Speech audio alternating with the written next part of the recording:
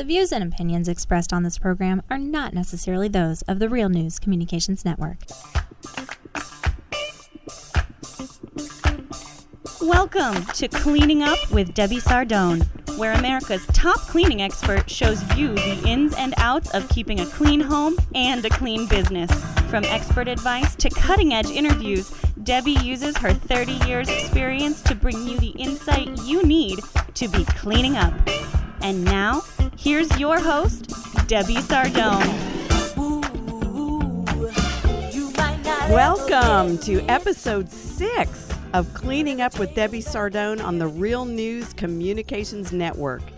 We meet each week to talk about cleaning up your business and your life, while expert guests provide sound advice and sage wisdom. Now, stay with us as we have a very special treat in store for you today. My expert guest was a favorite contestant on a hit reality show, and he was definitely my favorite. And we'll be talking about creating showtime in your business. Now, first, in our Go Get Her segment, how do you recover from a major blooper? Speaking of showtimes, how do you get back up when you fall down in a big way, and especially when it's in public? We've all had those times when we've fallen flat on our face.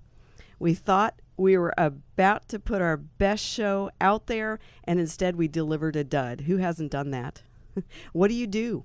How do you recover? Years ago, this tells you a little bit about me, but years ago, I remembered 4 minutes before a webinar that I was in fact the featured speaker for that webinar. My first inclination was to apologize and cancel the webinar, and then I thought about maybe the host. I could maybe text her or call her real quick and ask her if there's any way she could do the broadcast. I mean, there were all kinds of things that were going through my head, but I only had now 3.5 minutes to make a decision. I knew both scenarios would really make me look bad and hurt my reputation and, of course, hurt the show host. So I scribbled 7 bullet points on a sheet of paper, scurried to find the dial-in webinar telephone number, and I dialed in to the show. While the host was making the greetings and the welcomes and the announcement, I'm adding a few additional notes to my 7 little bullet points. The audience had no idea. I was completely unprepared. I could have fallen flat on my face. What surprised me the most is at the end of the webinar, I was really pleased with my, air quotes, performance. My delivery was both smooth and less rehearsed. Duh! There had been no rehearsal on this performance. My talking points were clear and concise. And the best part, several callers commented that the webinar had been the most helpful of the entire series so far. If I had canceled because I was too proud to risk maybe laying an egg and not putting forth my very best performance, if I had canceled, a much different perception would have been created about me and my dependability and my skill set. I learned a lesson that day. Of course, I learned several lessons that day, some of which I don't ever want to repeat, but I learned that day that the show must go on. Now, obviously, there is a time and a place to reschedule or to back up and do over. But usually, in life and business, there are very few opportunities to postpone the show. When it's showtime, baby, you have to get on that stage. I do a lot of live TV interviews, and there is no backing it up and editing out button when you're live on the television. You just have to go with the flow. If you mess up, you have to keep going. I remember one time being a guest on a live program. It was radio, and I was invited to speak about my nonprofit, Cleaning for a Reason, and how we help women battling cancer receive free house cleaning services during this very difficult time of their life. I mean, I'd been through those talking points hundreds of times, and I was ready. The show host counted down to going live, 3, 2, 1, and immediately she introduced me as an organizing expert and began to ask me for tips on organizing the home. I could feel my face turning red. And for a split second, it actually crossed my mind to correct the host and let her know, well, actually, I'm America's top cleaning expert, and cleaning and organizing are really two different things. But also in a split second, I realized that would be stupid. Number one, you don't correct on live radio or TV the host. You just go with it. And instead, I very quickly pulled together some answers that, tied closely to cleaning and helped her with her question regarding organizing the home and getting things presentable. And I just went with it. I didn't correct her. I didn't say, well, my expertise is cleaning, not organizing. I just kept going. I answered her questions, and she seemed pretty happy, and then quickly moved on to talk about what I was there to talk about, and that was my nonprofit and how our organization helps women. And it really went well. It was very smooth, and I felt comfortable, and she clearly was happy. After the show, the host said, "That was so great. That was such a great segment." I mean, she was just going on and on about how happy she was. And she said, "Oh, you're such a natural. You're such a natural guest." And during the commercial break, the co-host, who was sitting there as well, revealed that she had been a customer of our speed cleaning products, and how for years she had used our red juice and our blue juice and how much she loved them. And she was shocked to find out that we'd moved the company from California to Dallas, Texas area, Louisville to be exact. And she said, "I'm going to drive out there today and pick up some products because I'm out of my two favorite products." Okay, another lesson was learned that day. The show must go on. And if you stay calm and if you know your stuff, there is always a way to bring the topic back around to your expertise. You don't have to correct the host. You don't have to start down the path of a negative conversation. You can just gently guide and redirect the conversation to be about what you know. So in any situation, if you're put on the spot and you're asked a question about something you really don't know anything about, now sometimes it is appropriate to simply say, I have no clue. But most of the time, you're able to shift the direction of the conversation to be exactly in your comfort zone, to talk exactly about what your expertise is and how you can add value and benefit to that conversation. And especially on live TV or live radio. Now, if it's pre-recorded, oftentimes, especially if the host you have a good relationship with them, if it's pre-recorded, you can say, could we back that section up and maybe rephrase that question in a way that I can answer it better for your listeners or your viewers? There's nothing wrong with doing that. But what you don't want to do is offend the people who have given you the opportunity by correcting them and not being able to shift your gears. And I think that's the most important point here. Sometimes we just have to shift gears. Yes, it would have been better for me. Yes, it would have put me in a better spotlight to be able to highlight that I'm America's top cleaning expert. That's what I want. But what did the host want? She wanted to talk about organizing and how organizing can improve your life. And I was there to make her look good. I wasn't there to make me look good. And sometimes we forget that. When you spend your time and your energy being focused on looking your best and being the smartest in the room, being the brightest, being the most knowledgeable, you can oftentimes forget why you're there. And sometimes you're literally there to make the other person look good. So sometimes the lesson we need to learn in advance before we blow it is the show must go on. You stay calm. You remember what you really know. You find a way to get back on track with your expertise, and you just keep going. Now, coming up, don't go away. I am delighted to have Chef Ben Starr with us today. He was a Master Chef Season 2 finalist and one of my favorite contestants of all time, and he's sharing show highlights and insights. So don't touch that dial. Stay right here on Cleaning Up with Debbie Sardone on the Real News Communications Network. but I must be moving on. More of Cleaning Up with Debbie Sardone is next on the Real News Communications Network. Who says green can't be clean? Here's a tip that many professional home cleaning services already know. You can power through the grime in less time with our 100% naturally safe speed cleaning products. Don't waste your time with the products that don't work. Our non-toxic cleaners are safe around pets and people, yet tough on dirt. If you want to clean your home in half the time, visit speedcleaning.com and sign up for our speed cleaning tip of the week. 1 in 5 children in America go to school hungry every day. I'm Viola Davis. I was one of those children. I was one of the nearly 17 million kids who worry where their next meal will come from. Join me with the Safeway Foundation and the Entertainment Industry Foundation to help us end childhood hunger. Help undo hunger for America's children. Go to hungeris.org to learn more. You're listening to Cleaning Up with Debbie Sardone on the Real News Communications Network. Welcome back to Cleaning Up with Debbie Sardone on the Real News Communications Network. Tell us what you think on our Facebook page and learn more about our guests after the show. Today, we have a very special guest with us in studio, and I'll have to say I've been star-struck ever since he was a finalist on Season 2 of MasterChef with Gordon Ramsay.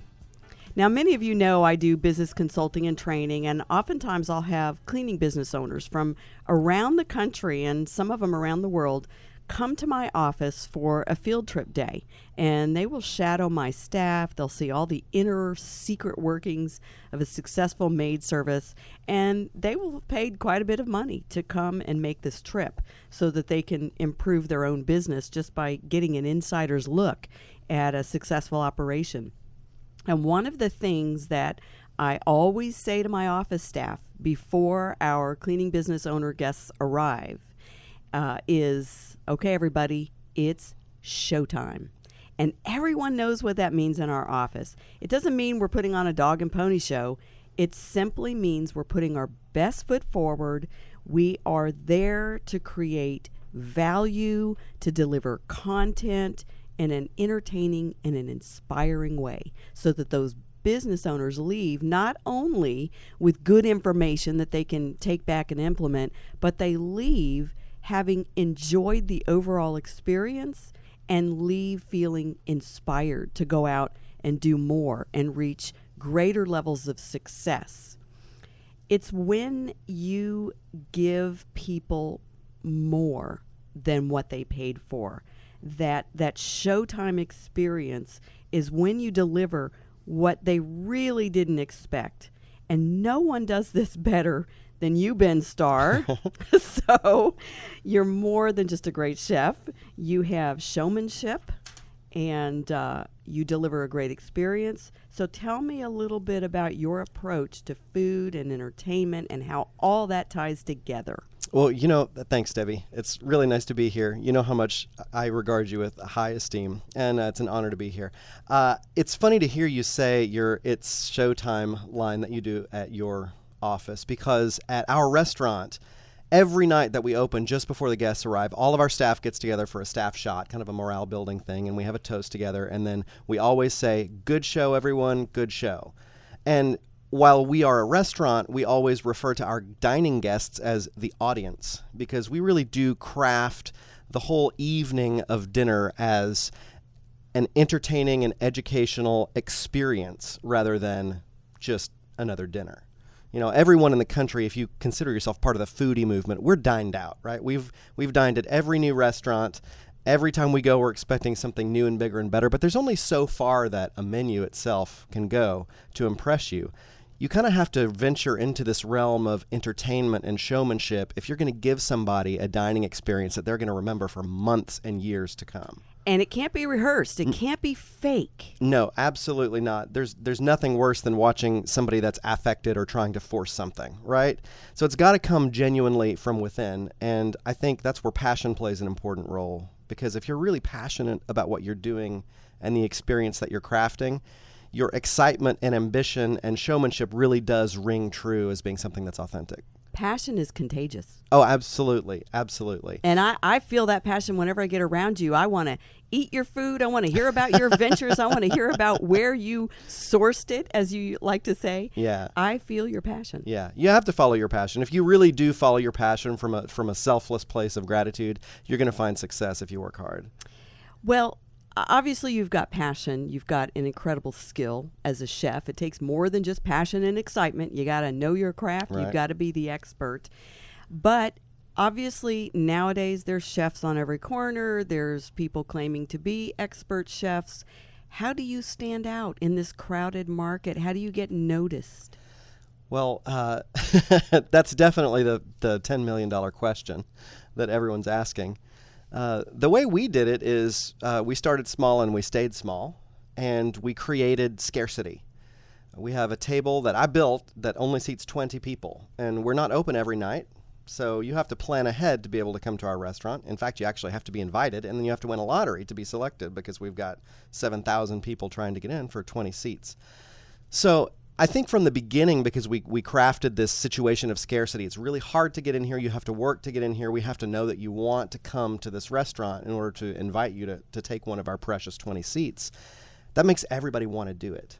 So whereas a new restaurant opens up from a famous Dallas chef, you might not get in the first night, or you might have to stand there and wait for a couple hours, or you might have to book a reservation a week in advance.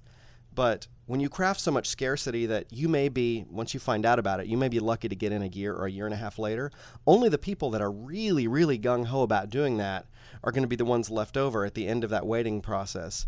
And as well, they have the passion to get into it, just like you have the passion to create it. And so it fosters this excitement that continues to survive. And I love the fact that you described it like the lottery system, because when you get your invitation to come to Frank Underground, you feel like you've won the lottery. I know when we got our invitation that said, you got in, yes, there was no way we were going to let some other occasion or event take our spot. We have some people that we've heard lots of great stories about when people found out they won the lottery. One of our diners was in a board meeting in Dubai, a very high-profile board meeting, and he got the email through on his phone, and he just dropped the phone and stood up and started screaming, saying, I won the lottery, I won the lottery.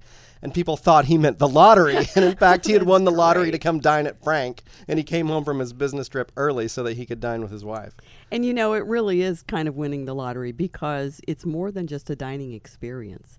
I mean, people go there and they connect. It really is. You know, it's a 3-hour-long dinner with only 20 people. The table I built intentionally small, so you're shoulder to shoulder, and you can almost touch the person's nose that's sitting across the table from you. And so we've deliberately put people in this situation where they will become as much an important part of the entertainment aspect of the evening as the food, or as I am when I'm out narrating the courses and explaining things. So when you craft this kind of perfect storm of social experiment where people are pulled out of their comfort zone and they're being basically forced to interact and get to know each other over a plate of wonderful food and delicious wine, that really does foster this kind of age-old ritual that humans have of breaking bread together, and how that allows us to connect with each other. And of course, delicious wine always is the icing on the cake. We all love a good glass of red wine. Yeah. And I've been to your dinners. It's not just one glass. We have plenty. No. We don't stinge on the pairings at all. Well, you know, that kind of answers this question, but you could develop it a little bit more about how so many business owners struggle these days because they're trying to compete on price. And quite honestly, unless you're either the very cheapest in town, what is the point in competing on price? Because when you come up second, you really never win. And there's Groupons and coupons and cheaper this and cheaper that, and you stay competitive simply by being premier. Sure. Well, you know, all of us, I think, from the top out of sight wealthiest to the poorest of society, we always want a bargain. It doesn't matter who we are. And so there are plenty of I use coupons all the time. But when I'm searching for a specific type of experience that I'm willing to spend the money on, to me, the price is not as much of a factor. So what we try to do is, you know, we're not only marketing to the top out of sight wealthiest portions of society. We have a suggested donation. You can pay whatever you want or nothing at all when you come to dine with us, because we want it to be accessible by everybody. But we know that people are coming to our restaurant because they want to have one of the most intriguing and fun dining experiences of their entire life. And for them, that's not something that they need to worry about pinching pennies on. So we specifically give our suggested donation at a higher level because that allows us the flexibility to work with the ingredients we want to and things like that. And it really does all come out in the wash. There are people who dine with us that say, this should cost 4 times what it costs. And then we have people that say, I've been saving up for a year so I could come and eat here. Wow. And so I think if you're crafting something that's really just one of a kind, if your experience is so unique and different from everyone else in your industry, the people are going to come regardless of your price tag. And people will treat you like a commodity if you act like a commodity. And They will want it cheap if you act cheap. But when you provide something they can't get anywhere else, right, that's what they want. Right. They'll pay for it. Absolutely. That is fabulous. I love that because in this day and age where businesses get discouraged and they feel like they cannot charge what they're worth, they cannot charge what they believe the experience really does warrant, that's inspirational music to their ears that says when you deliver and you create scarcity. Yes, but it's all about the delivery. All about the delivery. Your product or service has just got to be incredibly stellar and stand out from everybody else that's doing the same thing that you're doing. You got to do it differently. And I'm assuming you work your tail off. I don't think you just run to Kroger the morning of Frank Underground and grab some vegetables and meat. No, when I leave this studio, I'm driving up to 4 different farms in McKinney to fill up my entire car and take it back to our fridge space. So there's a vast amount of work. Part of what we do at the restaurant is we craft everything from scratch. So if we can make something, we're not going to buy it. If we can make bacon, we're going to get a pork belly from our pig farmer and cure it and make bacon that way rather than going and buying bacon at Costco. We make our pasta. In many cases, we make our beers and our wines, and we always make the butter. So we're doing things, again, pretty differently than the average restaurant is because they have to feed 300 to 400 people in a night, and we only have to feed 20 people a few times a month. So we have the luxury of being able to do things differently, and that means making our bacon, making our wine, etc. Exactly. So really, coming out on top, being number one, having a business that people envy, having a service or a product that people want and will pay whatever it's worth, no matter what, it kind of is backed up by extreme hard work. Yeah, absolutely. And everybody on our team, we have a team of 6 people that run this experience for 20 people a night. Everybody works their fingers to the bone. We are exhausted by the time we've finished a 2-week run. Yeah, I know better than to text you and ask you questions during Frank Underground weekend because there's like no getting answers. All my friends, please listen to what Debbie just said. Thank you. Yeah, no more text. Although I may be inclined to text you, I just know you're not going to be able to answer. Yeah. So kind of wrapping up this last question, if you will, obviously you're a smart guy and you're very creative, but how on earth do you come up with new ideas and fresh ideas? I mean, when I look at what you're tasked with, I just think of, okay, menus and food. What else? I mean, how do you stay creative and get inspired? Well, we've got a big team and everybody's bursting with ideas, but we try to think outside the box. A lot of chefs, when they're thinking about a menu, will think, oh, what do I have available seasonally to me? Or what kind of food do we typically eat during this time of year? But we'll take inspiration from a movie.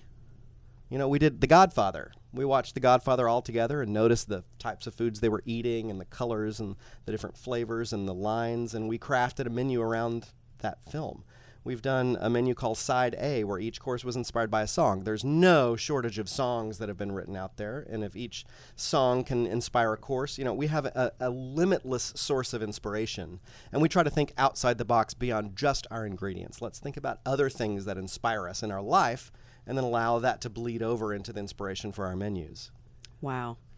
Well, you're listening to Cleaning Up with Debbie Sardone, and my guest is Chef Ben Starr. We'll continue this discussion after the break, but if you'd like to join the conversation, please visit our Facebook page, Cleaning Up with Debbie Sardone. And if you'd like to be a pal, please rate our show on iTunes. We're looking for some great ratings to help us move to the top of the list. So don't go away. Ben Starr and I will be right back. But I must be moving on. More of Cleaning Up with Debbie Sardone is next on the Real News Communications Network. Be part of the movement that is standing up to cancer and get the new Stand Up to Cancer app for iPhone. Visit the App Store or download by texting STAND to 31826 and tell the world who you stand up for. Message and data rates may apply. You're listening to Cleaning Up with Debbie Sardone on the Real News Communications Network. Jesse is a friend. We're back, and we're talking with Ben Starr from Season 2 of Gordon Ramsay's Master Chef. You're listening to Cleaning Up with Debbie Sardone, and I'm Debbie, your host, on the Real News Communications Network. We've been talking about the show must go on and how success in business is about putting on a great show, not just delivering your products or your services well. Anyone can do that. Ben, before we get too technical, tell us a little bit about your experiences on the set of Master Chef and what Gordon Ramsay is really like behind the scenes. If I had a penny for every time somebody's asked me what Gordon Ramsay's like, I'd have about $6. Gordon is delightful. If you watch the majority of his shows where he has his angry, red-faced, expletive-spitting personality, that may be definitely part of who he is inside, especially when he's running his own business. But Gordon is a teddy bear. He is a prankster, and he, when the camera turns off, always has the biggest smile on his face. I'm not picturing that. Oh, no, he is delightful. I have such a soft spot in my heart for Gordon. He's an amazing guy. That's really good to know. Yeah. You know, you kind of want to know that the people you admire on the shows that you watch and follow are actually nice people. Yeah. Oh, he's a lovely, lovely human. Very cool. So obviously that was a very interesting experience. To say the least. And a long experience. You were there for quite a 2 while. months, yeah. Can you give us just a little recap about, just in a minute or less? Since a lot of folks really like watching cooking shows, I'll tell you this, especially with competitive cooking shows, when you see the judges tasting the food, you tend to think they're tasting it fresh out of the pan or out of the oven. But most of the time, because of the way filming is structured, those judges are tasting that plate of food that's been sitting around for 2 or 3 hours. Wow. Because they have to take beauty shots of each contestant's food right when it is still fresh. And then judging takes 5 or 6 minutes per contestant. So if you're the 6th or 10th contestant, the judges may have been critiquing and tasting food for an hour or 2 before you even get up there. So it takes a lot of acting on the part of the judges to taste that food and say, ooh, this is delicious, when it's been sitting there dying for 3 hours. Wow. Yeah. Yeah, I would never know that. That is, and you think, my goodness, how do they keep from being full? Yeah. Well, it's because they're eating all day long. Exactly. They have time to get hungry in between takes. Yeah. So, looking back at your experience, what would you say was the most valuable lesson you learned there on the set? I would have to say, always guard your integrity. Because not only in the real world, but especially in the microcosm of reality TV, producers are really looking to get you at the edge of your rope to where you will throw your integrity in the trash and just throw someone under the bus colossally. And that's a hallmark of reality TV, right? That's why a lot of people watch it, or at least that's why producers think people watch it, because they love to see people just go off and rail on someone else. The drama. Right. And for me, it was important to, even when I was in times of extreme stress or a teammate had made a mistake, it was always important for me to retain my integrity when producers were questioning about me later in interviews, and allow myself to be the focus of my critiques and not my fellow contestants. And I think that has served you well in your after business, because you were liked. I remember you were my favorite, not because you were from Louisville, Texas, right where my office is located, right, but because you seemed like a genuinely nice person. Right. Well, and it's important. I mean, I was obviously trying to cultivate that type of a personality while I was on the show, but that's what my personality really is like in real life. And so I knew I'm going to be subject to all sorts of engineered stress and trauma on this show, but I am going to still try to be myself. And in real life, I'm not the kind of person to say, oh, it's her fault. We failed because she didn't do her job properly. You know, when you're in a board meeting and the executives are trying to decide whether you're going to get fired or a promotion, if you're talking more about your own strengths and weaknesses than the weaknesses of your team, that shows a level of integrity that says you have the wherewithal to be a leader rather than throwing everyone else under the bus, and it's always everybody else's fault. So I really do think if you keep the focus of critique on yourself when you're in those type of evaluations, you really do rise above the pack, and people see that you have integrity and you're worthy of trust and responsibility. And leaders are people who others follow. And clearly you didn't have this short-term mindset to make the biggest splash in the moment. You were able to think, what am I going to look like? How am I going to be thought of long after the show is gone? Sure. Yeah, a lot of people become popular on reality TV shows because they're rude and they say exactly what they think, but how many people would like to go work for that person afterward? And what a great lesson for business owners who aren't in the limelight, they don't have the spotlight on their lives, but when their integrity sneaks out in moments that they weren't prepared for, are they going to be proud of what was shown, or are they going to be humiliated or exposed? Sure, exactly.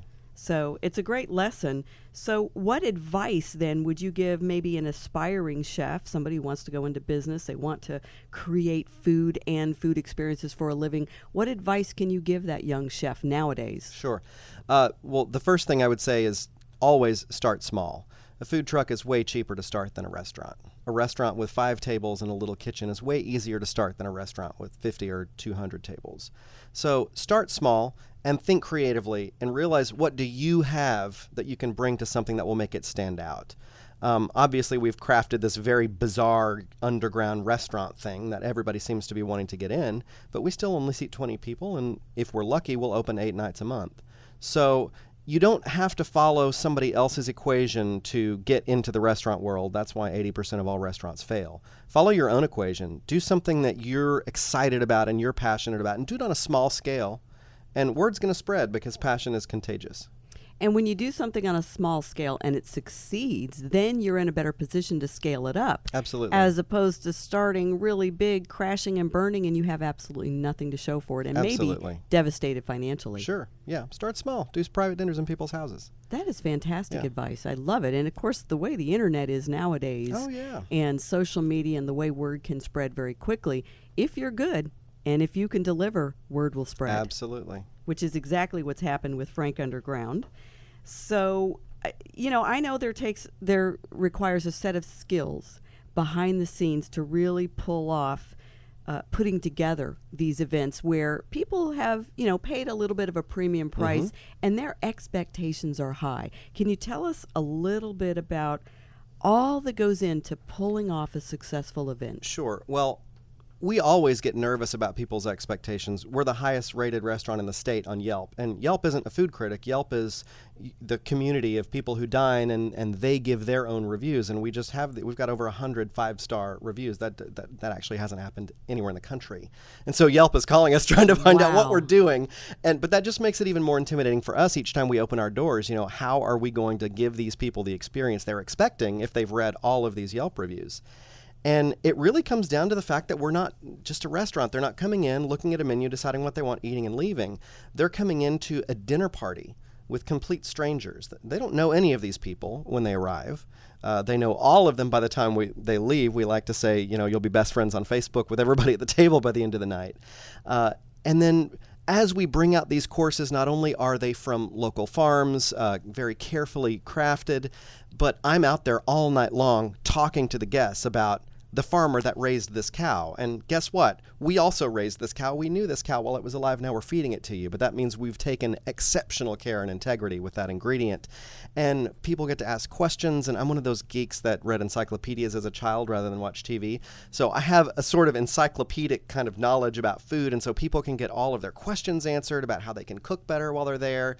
And then, once I finish talking and go back to work on the next course, they're engaged in interesting conversation with each other. We've had people that met at our table that got engaged. We've got folks that met at our table that form dining clubs and go dine around the Metroplex together.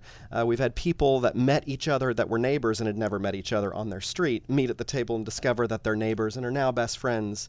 And so there's just something really magical that can happen when you allow food and entertainment to be the catalyst for a group of strangers, and they leave not as a group of strangers by the end of the night. And I think you really nailed it in the beginning of your answer. by pointing out that you're not a restaurant. And I think some people probably come expecting kind of a restaurant experience. Absolutely. And they're blown away by the fact that this was not a restaurant experience. Yeah. This is a social experiment that is captivating and engaging and wildly fun with tons of wine. And I can testify to that fact because Yes. I have been there and have absolutely loved it. So tell us what's next. I mean, my goodness, you have so much going on. Every time I talk with you, you're running here, flying there. What else is next for Ben Starr? Well, on the frank horizon, we've got some folks that probably want to turn us into a TV show, but of course I can't talk about that or I'd have to kill you. Okay. And in terms of, for me, I've just become very captivated by the artisan whiskey movement, and so you might start seeing my handcrafted whiskeys on shelves at some point in the future, but we'll see how that goes. I love that idea, Yeah. and I can assume you would make a pretty decent whiskey. Well, I make a pretty good beer, and whiskey's made from beer, so we'll that's see how good that to goes. know. That's good to know. So, obviously, we need to follow Ben Starr, and if you've been Ben Starr struck today, you definitely need to keep up with him. Thank you so much, Ben Starr, for being our guest today on Cleaning Up with Debbie Sardone on the Real News Communication Network. If you'd like more information about Frank Underground, about Ben Starr, or when and how to catch him on TV, just go and like us on Facebook. Look for Cleaning Up with Debbie Sardone, and let's talk. Coming up, don't go away, we'll talk about giving your best performance on the Quality of Life segment of the show. It was an early morning yesterday. More of Cleaning Up with Debbie Sardone is next on the Real News Communications Network. And I really have enjoyed it. The Center for Animal Research and Education is a nonprofit providing a permanent home to over 50 abused and abandoned big cats in DFW. Come out for a tour and meet our amazing lions, tigers, and leopards. For more information, go to carerescuetexas.com. Who says green can't be clean? Here's a tip that many professional home cleaning services already know. You can power through the grime in less time with our 100% naturally safe speed cleaning products. Don't waste your time with the products that don't work. Our non-toxic cleaners are safe around pets and people, yet tough on dirt. If you want to clean your home in half the time, visit speedcleaning.com and sign up for our speed cleaning tip of the week. You're listening to Cleaning Up with Debbie Sardone on the Real News Communications Network. Welcome back. You're listening to Cleaning Up with Debbie Sardone on the Real News Communications Network. To catch every single episode, you can now find us on iTunes, and we'd love for you to rate our show to help put us on the top of the list so others can find us too. Visit our Facebook page, Cleaning Up with Debbie Sardone, and please tell us what you think. Now, we've been talking about putting on a great show in business and how to combine the qualities of your product or your service with delivering an entertaining and inspiring experience. For our Quality of Life segment, let's talk about leading up to the show, delivering your best performance, and then being happy when you take that bow. Whether you present in front of a live audience or you present one-on-one with your customers, your prospects, you'll never enjoy quality of life if your stomach is always in knots over your presentation, or you're never satisfied at the end when you take that bow. Here are some tangible ways that you can enjoy the show and put on the very best show you possibly can. Now, I remember years ago talking to a man after my 10-minute presentation at a networking event, and I was there speaking on speed cleaning. You know, I own a cleaning service and I do a lot of business consulting and training, but back in the early days of my business, I used to volunteer to speak on cleaning. And this particular networking event was a 10-minute opportunity to talk all about the products that we use in my business and why. So basically the professional tools of the trade, and talk a little bit about speed cleaning and how we're able to deliver quality fast in our business. And a man came up after my presentation and he said, "You know what, Debbie? I was kind of dreading your talk this morning because I was thinking, cleaning, oh boy, this is going to be boring. And he said, I was actually captivated. He said, I hung on to every word. I was really interested. And now I kind of feel motivated to go home and clean my own house, something I've never felt like doing. And of course, I felt really good about that. And I thought, it really doesn't matter what topic you're talking about, what you sell, what you're presenting. If you make it entertaining, if you make it interesting, if you can weave in some inspiration here or there, it really doesn't matter. I mean, you could be talking about cleaning pools or cleaning toilets. You can talk about, financial planning or legal issues in your family or your business. It really doesn't matter. It's about your delivery. It is about the show you put on during your presentation. So here are some things that maybe I can share with you that I've learned over the years that will help you deliver that show-stopping presentation or experience, whether you're talking one-on-one or speaking to an audience. Well, first and foremost, I wrote down, be yourself. There's nothing more awkward than someone who is trying to present in an inauthentic way.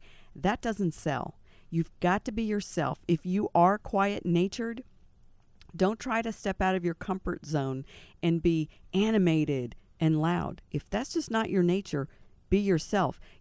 I've heard speakers who were kind of quiet, and I thought, oh boy, this is going to be a dud, who were quiet and reserved, but delivered an amazing speech or an amazing presentation.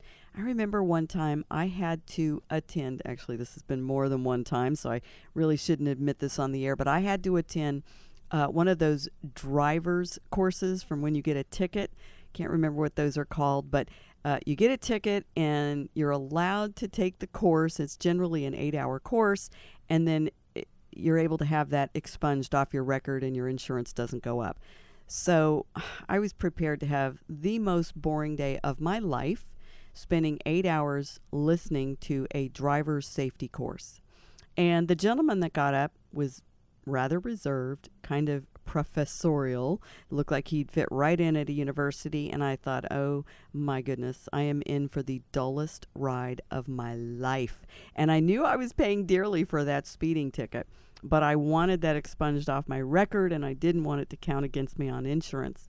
He opened his mouth, and even though he was somewhat quiet and reserved, he was the most entertaining person I believe I've ever been around. For 8 hours, he made the boring topic of driver safety the most interesting and humorous experience I ever thought I could experience. Of course, my expectations were low going in, so probably there was no place to go but up. But all the other students in the class, who I'm sure had the same level of dread that I had, were feeling and experiencing the same thing. We were laughing out loud. We were nodding our head in agreement. We weren't just sitting there with our eyes glazed over, being obligated to listen and write down our notes so that we could pass the test. It was actually an enjoyable day. I couldn't believe it, but all of a sudden it was noon and time to take a break and go and have lunch. And when we came back, I was amazed at how quickly the afternoon went, and it was 5 o'clock and time to go home.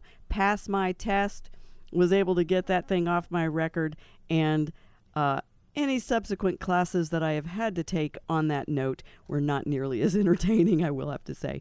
So be yourself. You don't have to change who you are, but sprinkle in within your expertise some entertainment, some inspiration. Be interesting while you're being yourself. And then tell your story. 65% of your presentation should really include stories. There's nothing worse, whether it's 10 minutes or 2 hours. There's nothing worse than a presentation that is nothing but facts and figures and features and why you should use this and why you need this and why you should buy this and what we do and how we do it well. I mean, that is so boring and uninspiring. It doesn't change people's behavior.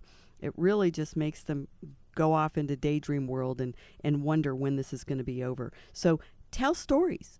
Talk about how your product or service has made a difference in other people's lives. I mean, think about it. When you're selling maid service, what stories can you tell? And honestly, in maid service, there are stories that resonate with people when it comes to cleaning people's homes. What are we doing when we go in and clean their home? Are we just giving them a clean house? Not necessarily. You know what we're doing oftentimes? What is that story? We're preventing arguments on the weekends over the division of chores.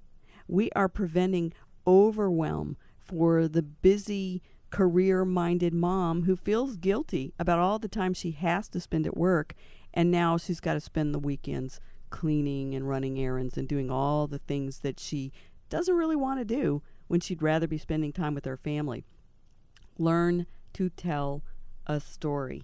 And then speak about what you know. Confidence comes naturally when you're speaking on your expertise. When I stand up in front of a crowd and I can talk about cleaning, my confidence soars. Now, if you asked me to stand up and tell you how to structure a business plan or financial planning, I think I would panic. So when you speak about what you know, don't try to go off topic and speak about what you think people want to hear. Speak about your expertise. Speak about what you know is the answer, is the solution, the right method, the right way, and share your knowledge and your wisdom during your presentation. It's difficult to speak about what other people know. You can study, you can rehearse, but you're better off turning down the opportunity than to accept an opportunity to get in front of a group of people and not be able to just nail your topic. I remember a couple of years ago now, I was invited to speak at an internet marketers conference. And although I'm really comfortable speaking on marketing in general, I did not feel that my expertise matched this group who were there to learn more about e-commerce, retail, marketing. And it wasn't my comfort zone. I mean, I can speak all day long to cleaning business owners and how to market their business and how to improve their internal operations, how to gain control over their runaway employee turnover. Those are things I'm very comfortable with, and that's my expertise. But send me over to an internet retailer's marketing conference, and I'm like a fish out of water. Sometimes you really do need to say no thank you to a possible good opportunity that ends up falling flat because you could not deliver that show-stopping experience that you want to. And then, of course, this seems so basic, but we do need reminders. We have to be prepared and actually over-prepared. There is nothing like practice and preparation before you deliver that presentation. Have every possible question posed to you before the presentation so that you have a concise answer, so that your answers aren't long and convoluted and coming across as if you have no clue what you're talking about. Preparation is everything. When I speak at a conference, I might have a 1-hour talk that I've worked 15 hours on because I want it right, I want it delivered well, I want my points and talking points concise and clear. I don't want confusion. So I don't believe in over preparation. You can't practice enough when you have a presentation that's important to you. But then don't over prepare. Don't get so heavy on the content that you run out of time. I've seen speakers come to a conference with a half a day's worth of content that they were supposed to deliver in 40 minutes. And what invariably happens is they get about 2/3 of the way through the presentation. They still have 75% of their content that hasn't even been delivered, and now they rush through the last few minutes of their presentation. If you over-prepare, if you have too much content, too much information for the time that's been allotted, the person will lose interest. Your audience, whether it's a one-on-one presentation or you're speaking to a group of people, they will lose interest. So don't over-prepare on the content. Stick to the topic, stick to what you know best. And then end up by giving. Stop trying to take. Stop trying to make your presentations all about what you need and what you want and how you need to close and when you need to close. End up by giving to the people you're presenting to what you can do for them, how you can solve their problems, how you can make their life better. And if you do that, you will have a show-stopping experience for the people you have the privilege of getting in front of. Now that wraps up our show today. Don't miss a single episode of Cleaning Up with Debbie Sardone. And be sure to follow us on Facebook for more insights, guest information, and tell us what you think. We'd love to hear your topic suggestions and your guest recommendations. Until next time, this is Debbie Sardone on the Real News Communications Network. For more information on cleaning up, visit us on Facebook and Twitter or at debbiesardone.com.